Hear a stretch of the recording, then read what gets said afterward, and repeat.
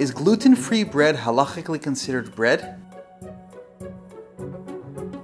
So, some of the points with regards to halacha and bread are: does it require challah?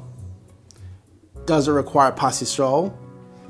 And would the bracha be hamaitzi or would it be shahako? So, breads, according to halacha, are those that are made out of flour from the 5 grains, which are wheat, barley, spelt, rye, and oats. Any type of bread which is not made out of those flours would not halachically be considered bread. So, most gluten-free breads are not made from those flours, and therefore they will not be considered bread according to halacha. However, legally, oats can be considered gluten-free, and there are many gluten-free products out there that say they're gluten-free and they will have oat flour. So those products, if they have oat flour, they would be considered halachically as bread and would require challah, pas Yisrael, and the bracha of hamaitzi. Now,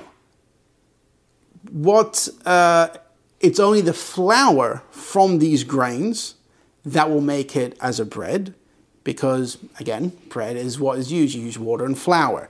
However, if there are pieces of oats, or in fact pieces of any of the other grains, though you won't find that as they are gluten, but if you will find pieces of oat, but the flours that are used are from different types of grains, which could be sorghum, millet, rice, tapioca, etc.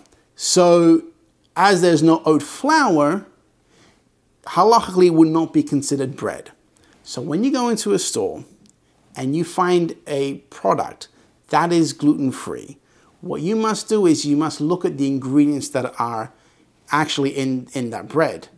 If you see oat flour, then you know that it would require all the above mentioned things that we require halachically for bread. If it doesn't have oat flour, so therefore that gluten-free bread halachically would not be considered as bread, and therefore will not require challah, would not require pas Yisrael, and the bracha would be shahakal and not hamaitzi.